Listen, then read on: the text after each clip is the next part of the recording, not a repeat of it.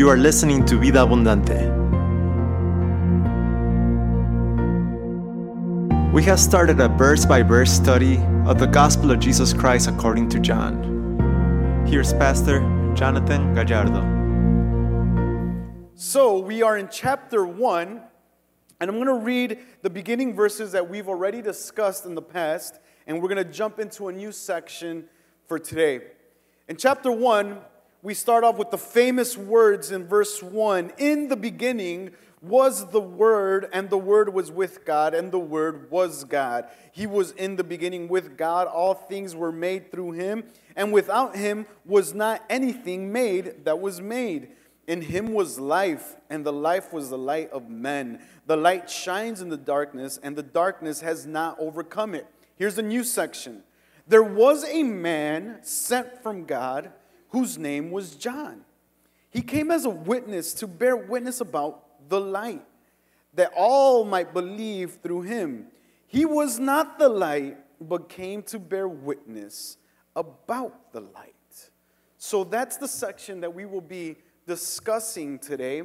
It's an interesting interruption that we have in this prologue. Remember, the section that we've been studying are the first 18 verses of chapter 1. And so we have this wonderful theological presentation in 18 verses, and we see that immediately from the beginning 5 verses about the divinity of this word, or the Logos, which we know is Jesus Christ. And then we get this weird type of interruption with this presentation of a man named John. And as we will read later on, we will find out that this is John the Baptist, or the one who we know as the one that would baptize in Jesus' time. This is Jesus' cousin.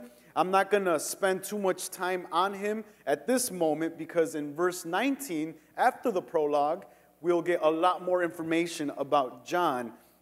But this is an interesting interruption. This is rather interesting because it interrupts this wonderful theological expression that John, the writer, has been giving us. I mean, we have this wonderful understanding of in the beginning was the Word, and the Word was with God, and the Word was God. And so we get this wonderful presentation of the divinity of Christ. And then we have here this interruption with John. So the question is, why is this here? And so I'm going to read to you verse 8 that will give us a better understanding of why these verses are in the middle of this prologue. So go back with me to verse 8. And it says, he was not the light, but came to bear witness about the light. So 2 reasons why these verses are presented in this introduction. One of the reasons, not the main reasons, but there seems to be a group of people that have confused John, the baptizer, with one that was promised from the old day. Remember, we read it at the beginning of the service, we were reading in our scripture reading Malachi. So there was this sense of a person that was going to come to be the light. And so there was a confusion going around in that time. As we know, later on in the Gospel of John itself, we'll see that people misunderstood who Jesus was too. And so here, John is really clearing up that John the Baptist is not the light. He's kind of putting it at the forefront, saying, although all of you may be confused and may think this is going on, or that he is the light, he is not the light. So that's the main reason why John, the gospel writer, is presenting this at the very beginning of this chapter 1. He is not the light. He wants to bring clarity to this issue. So remember, we started speaking on the Gospel of John because the forefront of John, the writer's theology, or his mind and his heart, is to present to us the person of Jesus Christ. Basically, without understanding who Jesus Christ is, we have no true Christianity. We have no true faith if we don't understand, first of all, who is Jesus? So that question will always linger, and that question will always be presented to you. Do you understand who Jesus is? Do you understand what he has done? Do you understand the implication of him arriving as promised? Or is he just some guy that hung on a cross and gave us Christmas and Easter? What is Jesus? And so John is clearing this up because he wants to make sure that the identity of Christ is not found in somebody else. The Messiah identity, the light identity, is not in anyone else. And so he clearly puts out this wonderful verse that says, he is not the light, but he came to testify about the true light. So this is what John is doing as he clears this up. And then in verse 25, later on we'll read in verse 25, the Pharisees and the religious leaders even asked John the Baptist who he was, because they were like trying to get his identity cleared up right. And they mistook it. So some of them thought that he was a prophet. Some of them thought that he was the main dude, the main light. And they were even asking him what this whole ordeal was all about. But John, the author, seeks to clarify this identity to make us understand who we are speaking about. The greatest part of life, the greatest existence, the part of our existence here on earth is this understanding of Jesus Christ. Now, that's a bold claim, but that's what John, the gospel writer, is getting us to understand. We are here and we've been given this wonderful light that is Jesus Christ, and what are you going to do with it? What do you know about that, and how has that affected your personal life? So these verses are very interesting, and they present to us in three verses, the wonderful aspect of John, the author's understanding of Jesus Christ. So if you are a note taker, I'm going to break this up in 3 parts. The first part is understanding God's plan, which we will read in verse 6. The second part is understanding God's messenger, which we will read in verse 7. And the third and final part is understanding God's purpose, which is also found in verse 7. We already, by way of introduction, we've already understood verse 8 and why that is there and why that needed to be said to clarify the identity of Christ. And so now we're going to dig in to understand why John is writing about John the Baptist. I know it's going to get confusing because we're going to be talking about John. What John is he talking about? So I'm going to often say John the Gospel writer or John the Baptist so that we could identify both.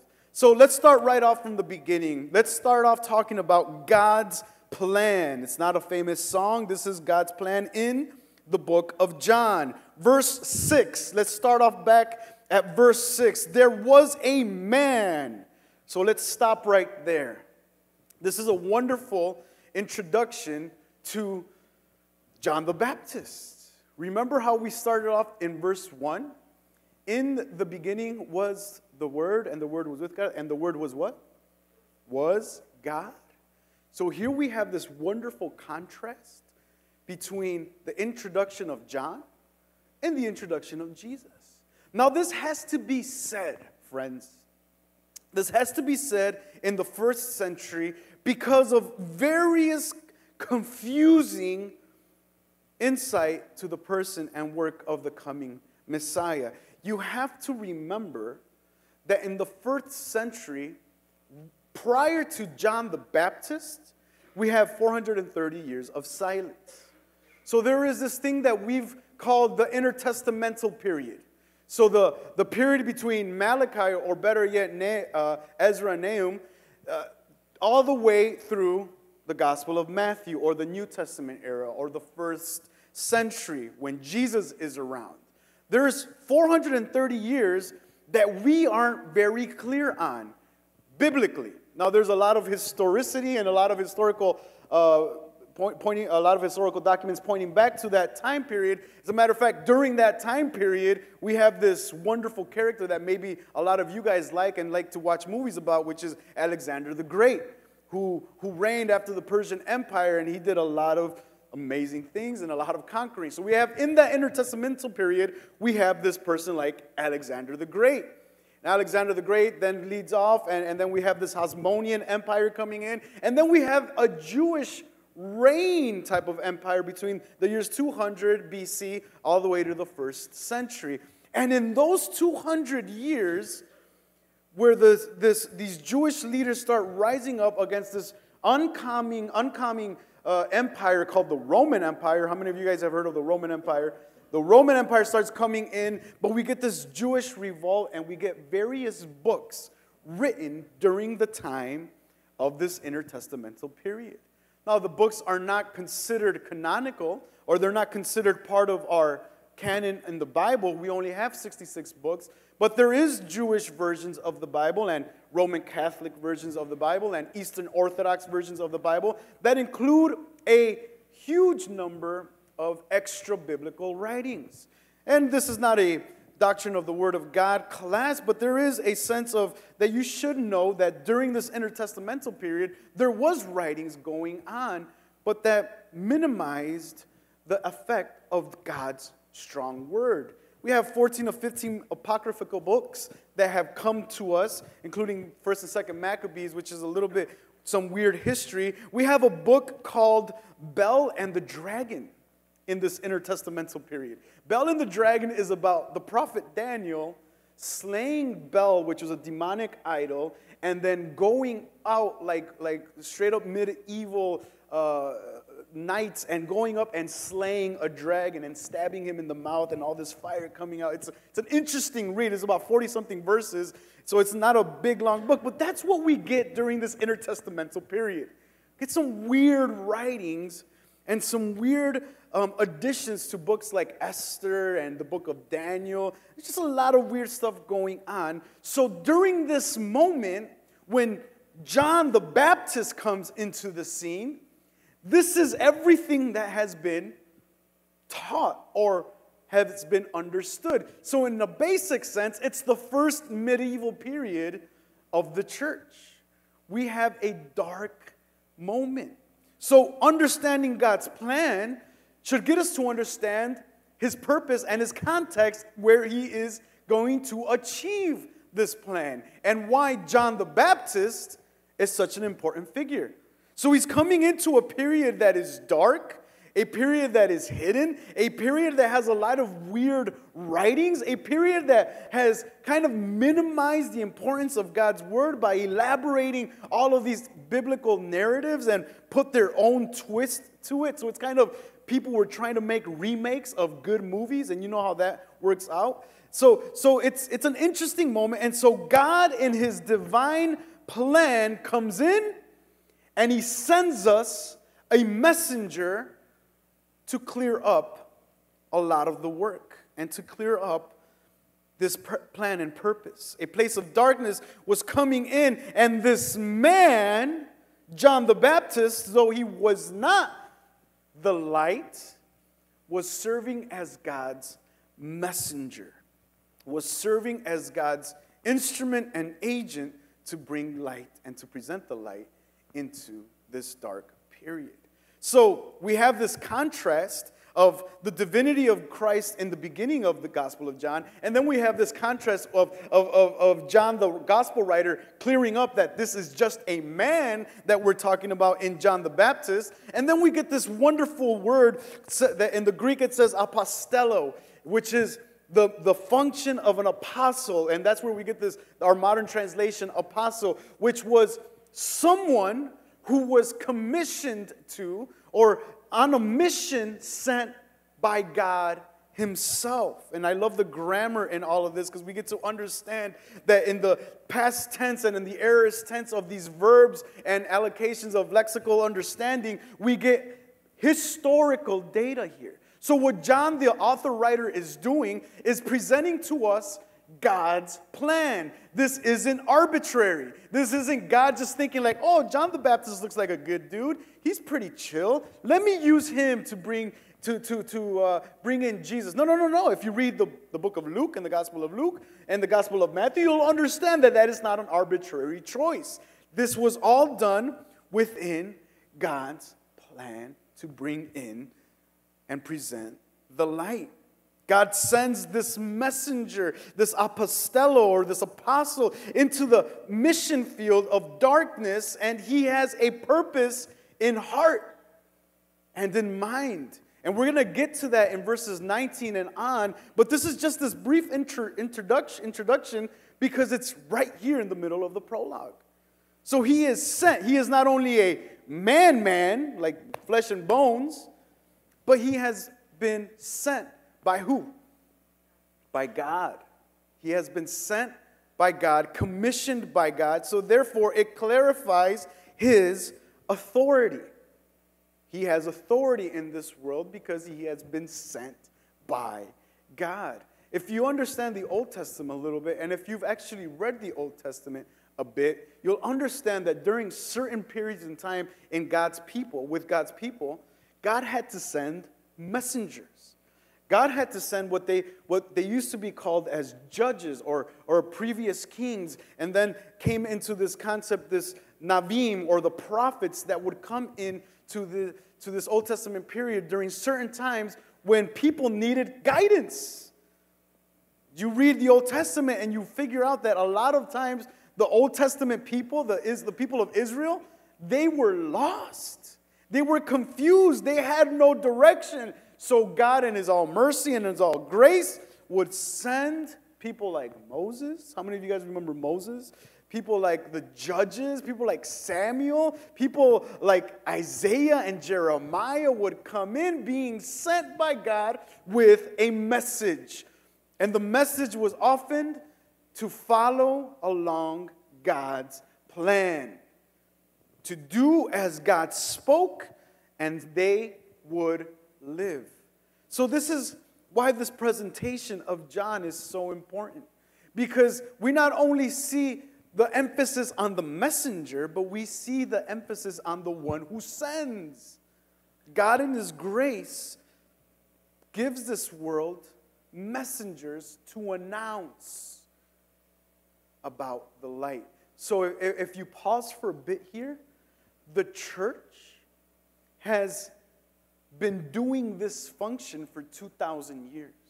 So John is kind of like our first official church evangelist, if we can say that.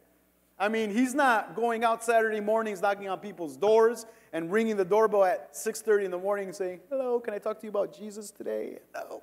They get the door slammed in his face. He's not going out there evangelizing per se in our sense of the word, but he is the first to bring a presentation of Jesus Christ. He's fulfilling a role that the church will later fulfill for themselves. And we should still be fulfilling that role today. It's not like the job is done. There is darkness in this world, and this world needs a presentation of the gospel. And friends, that's why you're here. It's not just so that you could come chill, sit down, drink some coffee, and relax. You get fed, you get understanding so that you go give off what the Word of God has taught you. That's why I'm not up here trying to crack jokes or entertaining you with wonderful stories and, oh, yesterday me and my family did this. And I'm not here to entertain you and kind of give you like this cool sense of feeling like, oh, come chill, relax with us, everything's good. No, I'm not here to do that. I'm here to give you God's Word so that you can use God's Word to impact this world, to show the light outside. So you need to understand that part of John's role is to do that, and that's his sole purpose, which gives us a foreshadowing of the church to come. So John's life is before God, and he's the agent of God to bring this ministry to pass. I love this because we get in verse 6, there was a man. So here we don't see the emphasis too much on the man. We're getting the plan of God in action. Sent from God, the apostle of God, whose name was John. And in Hellenistic period, John was very typical. It was a very famous name. And so it's kind of like saying, in our context for the Hispanic culture, his name was Jose. His name was a basic name that we all can kind of identify. Like, oh, yeah, his name was Jose. Yeah, we know there's about 1 million Jose's in the world today or more. So this minimizing the messenger is bringing to light the one who is sending. So I don't want you to get lost in this. I don't want you to get lost in really thinking that today is about John the Baptist. Although it's introduced, it's more on the one who is sending him. And so his life has always gone before in the synoptic gospel. So Matthew, Mark, and Luke, they always bring John first into the picture. They outline his ministry, but it's always in preparation for Jesus, for the ministry of Jesus. And I love how John's gospel is so different that he doesn't do that. He presents Jesus in eternity past, and then he talks to us a little bit about John, and then he goes on to talk more about the light and Jesus Christ. I love that. And this is once again John's emphasis, John the gospel writer's emphasis on bringing to us this understanding of who Jesus Christ is. My prayer for you is that as you come more and learn about the Word of God more here, you become clearer on the person of Jesus Christ, because that will shape your life and that will shape your message, and your lifestyle will be shaped on your understanding of who Jesus Christ is. So a lot of people that say that they're Christian live a lifestyle that doesn't reflect that they know Jesus. They know about Jesus, but they don't know who Jesus really is, because their lifestyles do not reflect it one bit. So I want to bring this message a little bit clearer to you and get you to understand why John is coming into the picture as a man sent from God, as an agent sent from God, that's foreshadowing our job in 2019 and forward.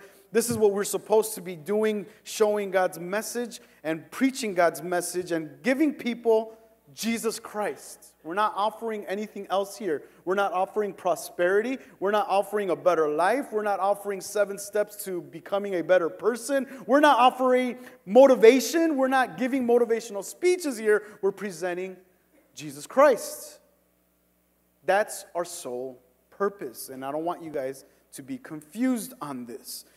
Once again, this message gets cleared up as we begin to focus a bit more on God's plan. And his plan is a messenger, an apostle that is being sent and chosen permanently in God. If you understand a little bit the language here, a man sent from God whose name was John. He came as a witness.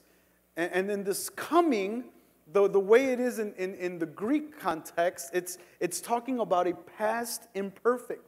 So we get this understanding that God is bringing this man into the picture, making him, forming him to take shape in what he will accomplish in the first century. And so God chooses him, and once again, the construction of this choosing of John is in the passive sense. So in the grammar, it's a passive verb, which means John had no choice. John wasn't like, God, can I be that dude? Can I be the messenger of the light? Can I be the first guy that interrupts 430 years of history? Can it be me? Can it be me, please, so that people could read about me? No, John's not worried about that, because God is the one that's doing the choosing. So John is just existing, and God does the choosing. It's a passive verb that he has nothing to do with this choice. It's God coming in and grabbing him to do the message. So God is already at work, and he is putting his trust in the messenger. That has to hit home, because this man is a man, flesh and bones. You and I understand how frail human beings are. You and I understand how much we mess up. You and I understand how much we've trusted other people and have been backstabbed. I don't want to take a survey on this, but many of us here have lost great friendships because of lack of trust. Something happened. I've been around church a long time, and I've been around people that have taken their best friend's girl and wife and married his best friend's. It's insane. We've been around, so we understand what humanity can do. We understand the implications of a fallen nature and on humanity. So for God to put his trust on human beings, it's crazy. But it's God. And this is what he's done with us. You look at all the Old Testament saints, men and women of the Old Testament, frail human beings, yet God's purpose was accomplished time and time again. In the New Testament, we get an introduction. Later on, we'll read about some of the disciples that get presented as Jesus' main 12 dudes and some of the future apostles in the New Testament. And they're all human beings that carry within themselves a divine message. Because, my friends, this is why God does this. Because the message is never about those who carry it. We're used to... We live in a type of society that has idols, and we idolize a lot, and we tend to idolize a lot because we're captivated by men and women that do amazing things. I started watching a documentary yesterday night on Bill Gates, and I was like, wow, this man. We all know what he has done. We all know what people like Steve Jobs has done. We all know what people like Jeff Bezos has done. We all know these wonderful men and their companies, and so we gravitate to lifting up the man. And then in the news we get, oh, his wife left him. Oh, he was cheating on this. Oh, he was doing this. Oh, and we get like the meat of it. We get the natural elements of fallen humanity in these wonderful so-called men. The problem is, in God's choosing and in God's life and in God's purpose, we don't need or we don't sense this wonderful awe of man. It is frail humanity that God chooses to bring his message across. He chose someone like Moses that stuttered. He chose someone like Paul that was a murderer of Christians and an incarcerator of Christians. He chooses the weirdest type of people to get his message across. What it's proving here is that anyone can fulfill God's plan in their life if they're chosen by God to do so. So the fact that you're here as a church is a wonderful indication that there is a purpose in your life. And I know I hate that cliche statement. It's like one of the most played out cliches there is. There's a purpose for you. God has a purpose for you. And we're all like, oh, okay, yeah, I've heard that all my life. Well, there is a clear purpose for you. It's to bring the message of Jesus Christ to this world. Now, you have other jobs, other opportunities to do great things, but your message and your purpose is defined by Scripture. And God chose you to do it. Even you, being who you are, God chooses you to do so. He lifts up the prophets, he lifts up frail humanity, and he brings them to the front to proclaim this message. So we get this glimpse of God's plan at the beginning of verse 6. Now let's zoom in a little bit more into God's messenger. In verse 7, we get this introduction again. Verse 7 says, he came as a witness to bear witness about the light, that all might believe through him. This word witness is a very important word in the Gospel of John. So if you're not afraid to circle in your Bible, I want you to circle that every time you're studying the Gospel of John. And I'm trusting you that when you go home on Sundays, you are so impacted by God's Word that you be reading the Gospel of John even on your way home, right? Like that happens, right? You guys get home on Sunday, and then you guys are like, oh my God, the Gospel of John is so amazing. Let me just keep reading the entire Gospel. Like, I pray that happens, right? That's normal, right? You guys even put it on your audio book and listen to it on your drive home. Wow, that's just me kind of having hopeful for Vida Abundante in English. But this is part of what we do. So when we study the Word of God, we get to highlight and see the importance of these words. And so when you come across witness, you have to understand that this means something in the Gospel of John. We are a witness of who? There is a witness of what? And this word witness in the Greek is where we get this word martyrdom from. The word martyr comes from the word martyrios, which is the Greek version of martyr. And so we all know what martyr is, or what a martyr is. A martyr is someone that gives testimony of something, but then gets martyred for bringing that testimony to light. So in a certain sense, in this play of words that John uses, he brings this word witness with this double meaning to it. We are martyrs, we are witnesses of a story, we are witnesses of a person, and that witness can possibly lead to death. Like, what a great invitation, right? Like, hey, be a Christian because you could die. Wow, well, I'm cool. I'm not into all of that crazy stuff. Let me rest and relax a bit. I'm not into dying yet. I got 20, 30, 40, 50 more years to live. But this is the invitation, and this is why John uses this word. This double meaning implies a sacrifice. And so at the very beginning of John's ministry, we are presented with his job description. You are a martyr. You are to bear witness about Christ and about the light, and that may cost you your life. And we will find out soon enough that John's head gets served on a platter. John dies for preaching about Jesus Christ. And that's normal for the first century church, for the second century church, and for the third century church. Martyrdom is a normal thing. People die for witnessing about Christ. And to a certain extent, even in our 21st century context, this is somewhat normal in certain parts of the world. We don't see it here in the United States, but it is rather normal in certain parts of Asia and Eastern Europe. We have to bring this to our heart. We're not advocating here, go die, go physically die.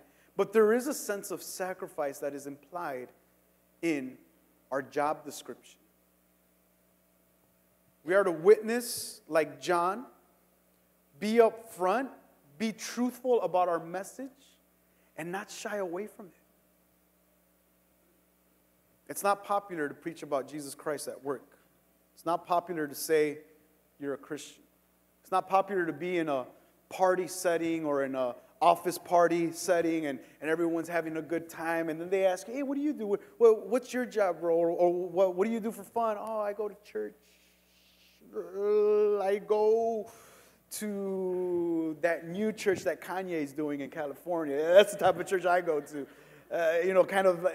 It's just not, it's not a good thing to talk about sometimes. And I remember before when people would ask me, well, what do you do for a living? And I'm like, I can say I'm a theologian. I can say I'm a church history professor, kind of, almost. But I always was shy away, like, I'm a pastor. But that doesn't, I don't do that now. Now when they ask me, I say it with conviction. Hey, I'm a pastor.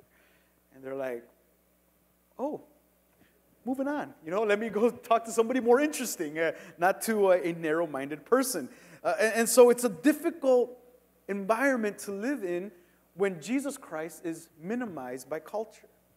They like a certain type of Jesus that just loves people. But this whole salvation thing, it just doesn't fly with people.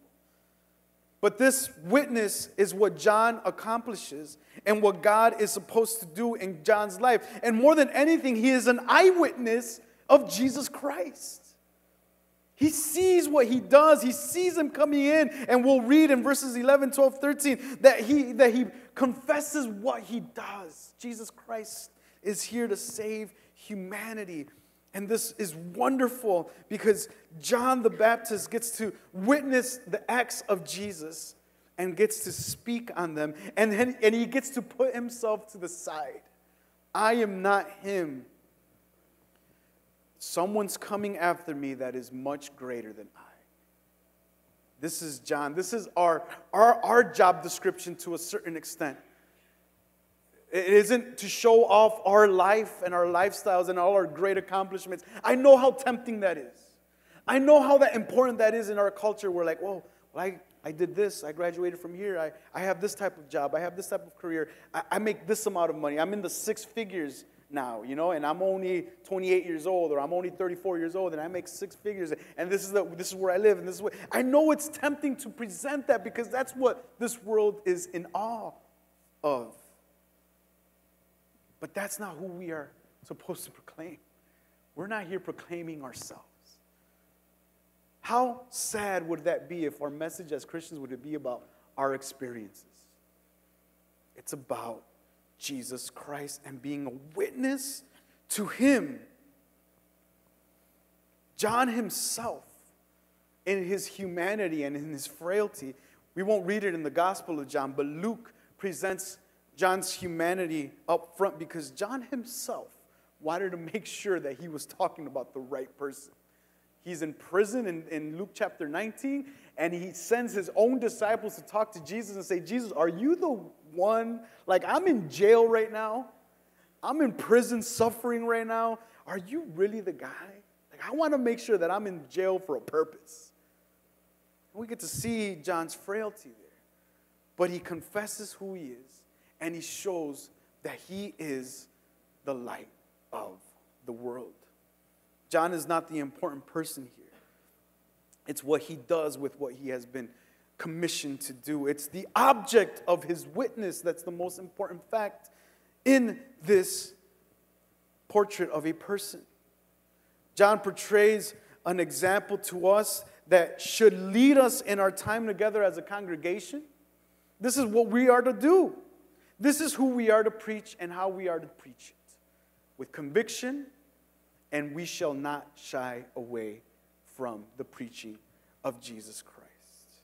John also, the gospel writer, presents this final aspect of John the Baptist's life. So we get God's plan in the grand scheme of things at the beginning. We get God's focus on a messenger, which will carry a message that is more important than the messenger. And then we finally get to God's purpose in sending this messenger. And what's the purpose? Well, we find the purpose in verse 7 again. So we read it from the beginning. He came as a witness. Here's the messenger that God is talking about. And here's his job description: to bear witness about the light. And what's the outcome of bearing witness? That all might believe through him. So his job description is preach Jesus so that through you many will come to Christ, will believe. That's another big word in the Gospel of John. 98 times he brings this word pisteo, which is faith or belief, into his gospel. 98 times the gospel, the whole New Testament uses it roughly 230 times. And 98 times we see it in the Gospel of John because he's bringing this witness to light so that all may believe. My friends, this is our calling. This is John's calling. You are to preach this gospel for people's salvation. People's lives are literally on the verge of life and death. And as a messenger of Christ, you are to preach salvation so that they walk in the light and not in the darkness. The work of John here, his life ministry, is summed up in one verse. His epitaph will just say that. He came to preach Christ. That's the only thing that matters. And that's why these 2-3 verses are so minimal, because they're just giving us what the whole purpose of John is. It's to preach Christ so that all may believe his message. Obviously, not all did believe his message. Obviously, this message rubbed people the wrong way. Obviously, this message was so convicting that it made people angry enough to take his head. Henry was presenting J.C. Ryle's Holiness book. It's a great book, 19th century writer, amazing. If you like to read, you should really get that book. It's about 500 pages, but get it. It's really good. You could read it in 2 weeks if you really put your head to it. But that book talks about this aspect of holiness that is needed in every believer. And so John the Baptist is confronted by his authorities, and they're into this weird marriage kind of thing. And John says, that's not right. That's not holy. And what was the reaction? Well, we don't like your holiness. We don't like your holiness talk, so give us your head. See, holiness is what separates God's people from the rest of the world. And it's the message of holiness, because God is holy, that we are to preach it. So I pray that you read the book, and I pray that you read the Bible, and I pray that you read 1 Peter so you can understand what it means to be holy. But that's involved in the message. Jesus Christ is separate, is distinct, is perfect, and he's holy. And our standard of holiness should be measured on his standard of holiness, not on each other's standard of holiness. Well, he's not that holy, and he's been coming to church for 20 years. Well, look at him. Look at their life. Look at. And so we measure our holiness based on other people. Well, the Bible doesn't say that. The Bible says God is our standard of holiness. And once again, that's entailed in the message. So the message itself is not an all-popular message either. Yet John is convicted, and as a witness, these legal terms, it's a witness for people so that they believe. So that when they do believe, they're believing the entire gospel. It's easier for us to sugarcoat the gospel by trying to present, and that's the problem with many modern churches. They try to sugarcoat the gospel in a sense to cater to the needs of this community, of our culture. Like here, if you come to Christ, this is the wonderful part of Christ. He loves you. Come as you are. You're so, he loves you. He's chasing after you. He's yearning for you. He's crying. I've heard pastors say he cries for you. He loves you so much, and he's going to give you a better life. And so we have to sugarcoat the message all the time. And then so when people believe, and they're like, you know what, that's pretty cool, man. Yeah, I'm going to be part of this church. I want that. And so we sugarcoat it, and then when we confront with holiness, they're like, well, dude, you just did a bait and switch on me. Like, you were telling me all this. You didn't tell me I had to change my life. You didn't tell me I had to stop sleeping with my girlfriend. And now you want me to stop sleeping with my girlfriend? Oh, well, I'm cool. I'll leave. I'll go to another church that will allow me to sleep with my girlfriend. And so we begin to sugarcoat things that doesn't present the true gospel. And so we're not called to do that.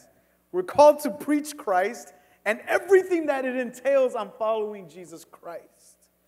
And it's not popular, friends, but it's something that we have to do. It's something that John the Baptist did and was commissioned to do by God himself. So the greatest need of this world in a dark period was Jesus Christ. And John was at the forefront of presenting this light.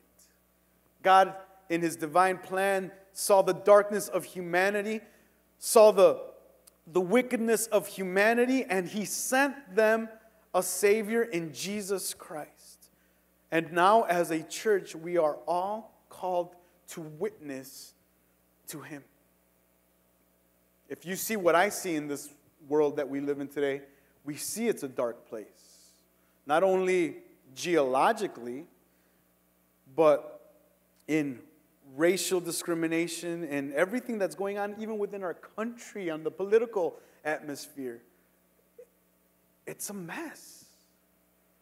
And during this time, the church needs to rise up and preach Christ and let people know who Christ is. I know there's so many other things that we could be talking about, like, oh, how do we fix this problem? How do we fix poverty? How do we fix this? There's so many other things that we could be talking about, and that's good. But preach Christ first. Preach the gospel. Because, friends, to a certain extent, that's what the church has been called to do. So I pray for you guys that when you leave this place, you don't leave here with just kind of check-off list of what you did on Sunday, but you leave here with a commission. Do your work. Get yourself to work. Preach the gospel. And I dare you to preach the gospel tomorrow morning at work. Go with your friends tomorrow morning at work and talk to them about Christ and see what they say. And I'll be praying for you while you do that. Amen? Let's stand up. Tell the person next to you, glad you came to church today. And if you can invite them out for lunch, that'd be even better. That'd be kind of a cool thing. But let's pray. Let's and let's be a church that understands their mission. Amen?